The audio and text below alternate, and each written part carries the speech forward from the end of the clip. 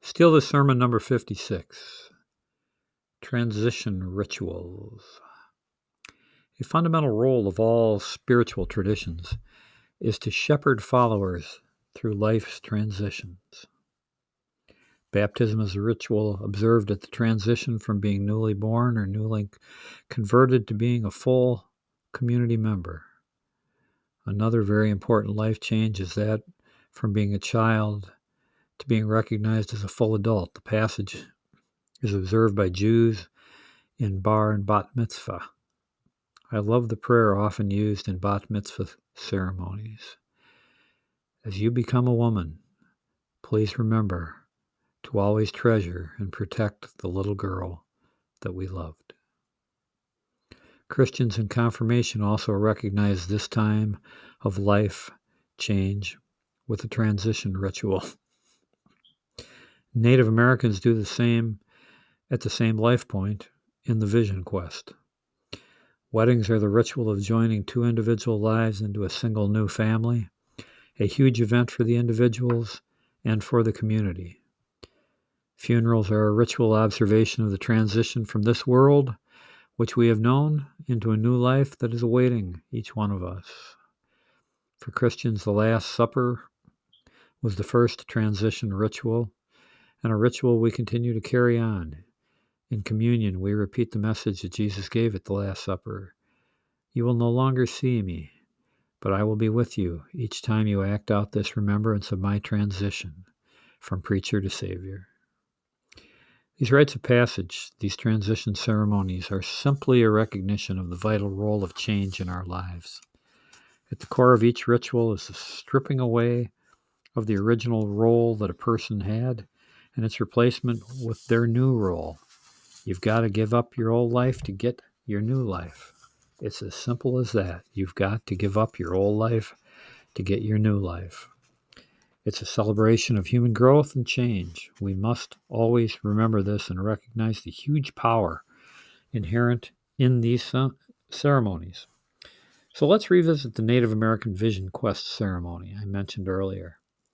The roots of this Vision Quest are as deep and as ancient as the transition rituals of the Judeo-Christian tradition. But it is based on a very different view of the individual and of the community.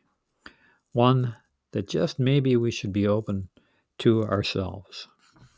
Get ready to have your mind blown. In sharp contrast to our transition rituals, these Vision Quests are a do-it-yourself ritual.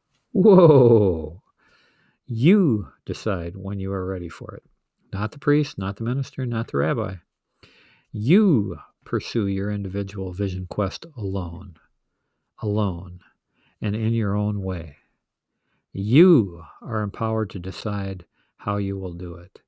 You have no prior idea of what will happen during the Vision Quest. You will decide when the ceremony is complete. No representative of God will lay hands on you to finalize the ritual and to define what your Vision Quest means. You do that. You can't get much more do-it-yourself than that now, can you? Kind of cuts down the role of us preachers. Not the worst outcome, I would think. Let's talk about the transformation that has happened to the person who made the Vision Quest journey. They will use the experience as a touchstone for the remainder of their adult life. They have come to know their death song, a self-chosen, personal and individual mantra that will strengthen them for the rest of their life and will be their spiritual touchstone to the divine. So honestly, did that ceremony blow your mind? I'll bet it did. I'll do a quick recap of the Vision Quest as practiced by Native Americans. You go off alone. You fast. You meditate. You talk to the divine. Call it prayer if you insist. You do so until a name and a song or a saying unique to your understanding of it comes to you. This can take many days. At the end of the Vision Quest, you return to the tribe. You are accepted as an adult, and you are expected to share the fruits of that insight with the larger group. You have a new purpose. You have new tools. You have a new role. I ask you to deeply ponder the vision quest. It possesses great power and great wisdom. Indeed it does. I think we all know that there are many transitions in our life that we just try to float through. Being the survivor of a loved one, finding out in a day that all the certainties and security of our old life are gone, finding out that our child will never be normal, finding out